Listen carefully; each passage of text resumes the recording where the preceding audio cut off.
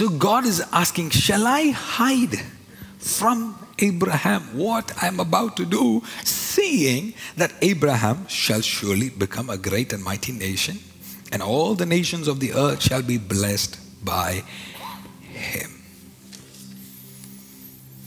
There are so many layers in this verse. God dealing with Abraham is saying that I can't hide things from him.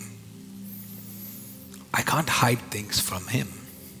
Seeing that nations will be blessed. He has great destiny ahead of him. He has great destiny ahead of him. So I can't hide this from him. So the usual interpretation could be where, listen, because he had such a great destiny, God was obliged to share this information with him, which is not a conclusion that you have to rush to. Because in order for you to come to a conclusion in a certain concept, you will have to find other scenarios in the Bible that you see the same reasoning. That every time somebody had a great destiny, God was obliged to share what was going to happen. And you don't see that true all the time.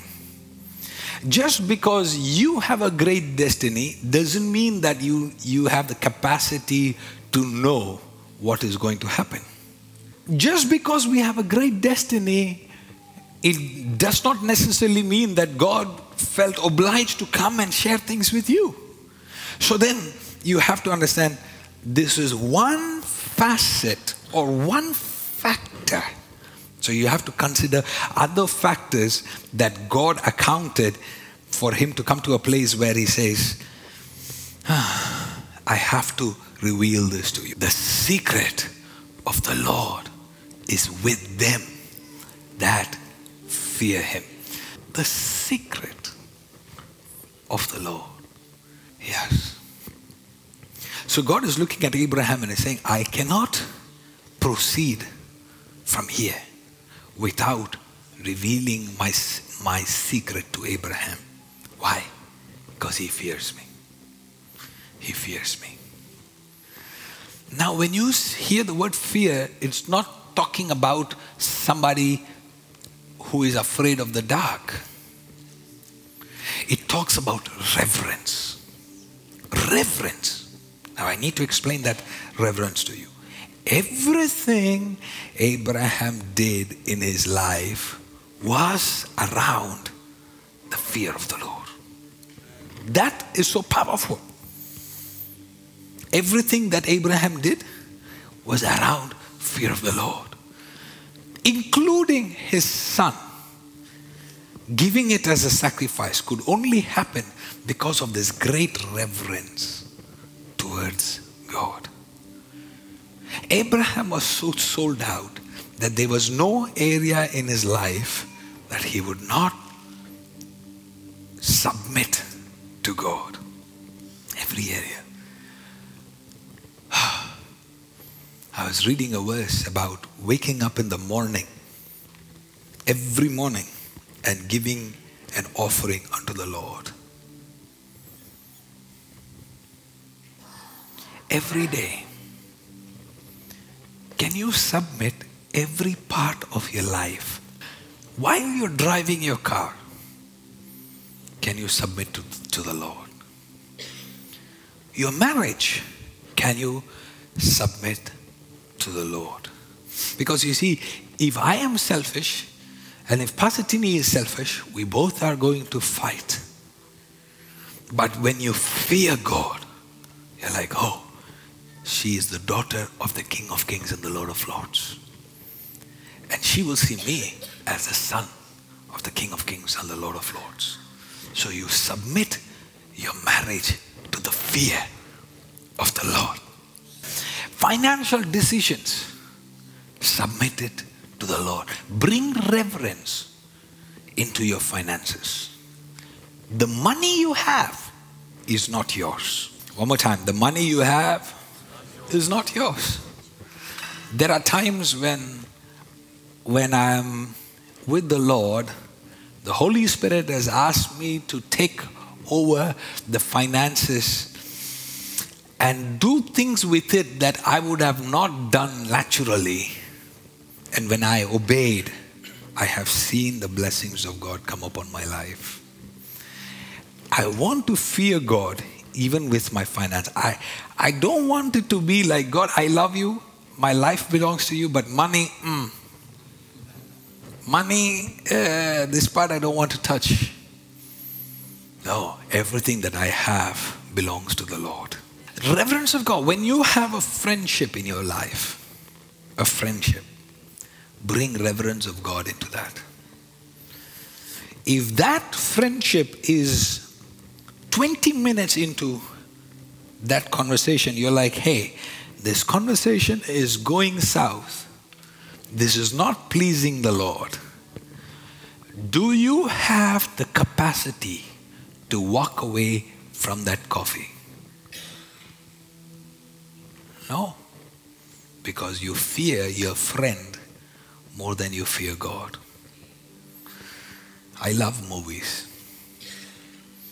But sometimes I've gone into a movie and I've felt the Holy Spirit say, this movie is not good for your spirit. If you're watching a movie, try to be in prayer even when watching it. I'm not against anybody watching a movie. But when you're watching a movie, you have to be with the Lord. And keep submitting things to the Lord.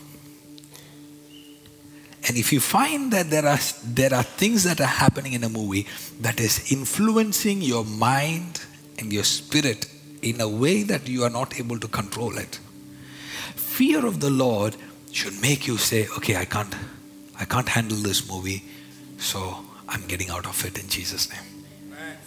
That is fear of the Lord. Now, different people have different capacity. For some people, the same movie doesn't affect their spirit. For some others, that movie has tainted who they are in the Lord. The next 1 week, wherever you look, wrong thoughts pop up in your mind because that movie has gone into your soul. So the reverence of the Lord brings you into that, to a place where you say you're not just a Christian that goes to church.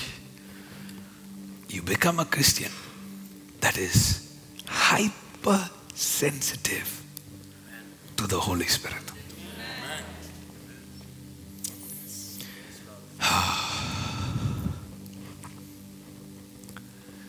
Because God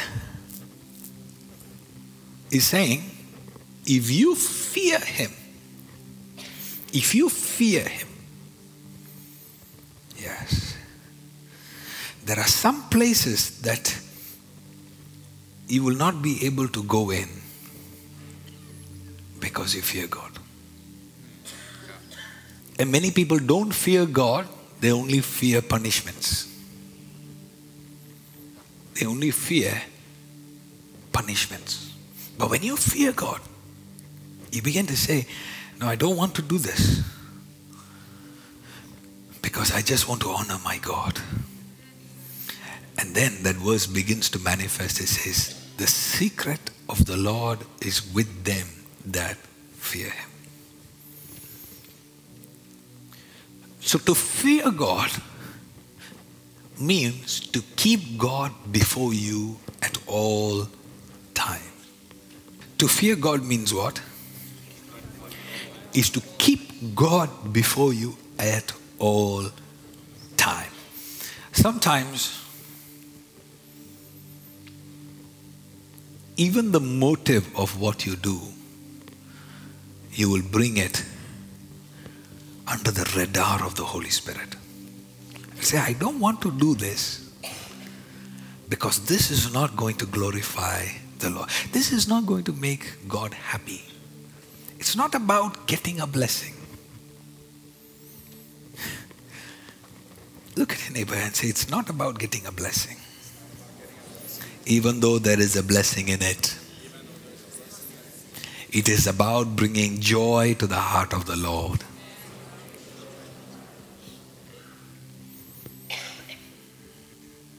Why? Because the joy of the Lord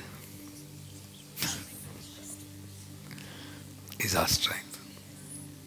So sometimes you want to be mean with somebody. Sometimes you want to talk back. Sometimes you want to hurt somebody. Your claws are coming out. Walk away from it. Say, God, you handle this fellow.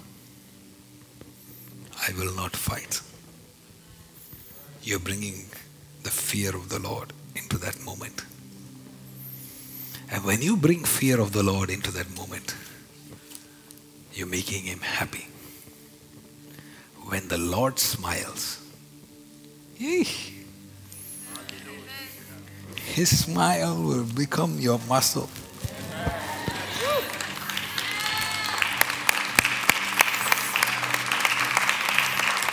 So some of your people will never understand why you are so strong. You're strong because you know the joy of the Lord is with me. So your husband is so used to you going, and then all of a sudden this week you go home and you're like, okay, hubby, I don't want to argue about this. And your husband is confused. Like, what happened? What happened to my wife? And you are not doing it to make him feel more terrible. You are doing it because you're mindful about God who is listening to your conversation. And you're like, if I go down this lane, in 2 minutes I'll lose the favor of the Lord. So I want to keep him smiling. So you're like, you solve the argument quickly so you can retain the smile of God. And that smile of God becomes your supernatural strength. And then all of a sudden, you're no more this weak woman. You are strong. And you're not strong because you slapped back with quick answers that cut hearts. Sharp tongues are not strength. Sharp tongue is not a proof of strength. But meekness is power under control. And that is true strength. So choose the joy of the Lord over your own pleasure. Within weeks, within months, you will begin to be transformed into a very powerful individual on earth. Yes. It is not about titles. It's not about who thinks who you are. It's not about who likes you, who doesn't like you. It is about, are you respected by angels and demons together? There will be a place where you can grow in God, where you step into a place and demons will be like, oh, back off. Why is he in this coffee shop? Demons are like, nobody told us he's coming here. How come he's here? What is he doing? Is he come to take over the coffee shop? May you be a migraine headache to hell. This is the key. Now many people will hear this sermon. And the next 1 week you will be passionate about the fear of the Lord. Is God happy? Is God happy? I'm stepping out. Is God happy? I'm going out. Is God happy? I'm meeting this person. Is God happy? I'm having this conversation and this conversation is going tangent. Is God happy? I'm eating. Is God happy? In my clothes, is God happy? In my behavior, is God happy? In my marriage, God is happy. In my finances, is God happy? You bring God into every area of your life. Yes, that is fear of God. Every area. Knowing the will of God, knowing the heart of God, knowing the joy of God. Putting the joy of God above your temporary pleasure. Now this is the problem. Anybody can do that for 1 week. Anybody can do that? for 1 week. The question is not about, can you do it this week? Is it, can you do it next week? Can you do it next month? Can you do it for 1 year? Some people can even do it for 1-2 years. I have seen that. I have seen people that are on fire for 1 year, 2 years. I have seen people, when I'm out and they say, do you know who this guy is? I'm like, no. Oh, you don't know this guy? Like, no. Oh, this guy is the guy who did this once upon a time. My mind immediately raced to, why did he retire from it? People of God, we don't have retirement. Retirement is for the world. As you grow in the Lord, you're going to become more powerful, more stronger. And I declare that as you grow older, you will bear much fruits in Jesus. I've seen a thing in the kingdom that after a while, people begin to stop doing the things that initially brought favor of the Lord upon their life. There are things that brought you favor of the Lord when you came to the Lord. Never stop doing those things. Never stop doing those things. I have seen believers that came to the Lord, they clap hands strongly. Now, 3 years into being the Lord, they're like,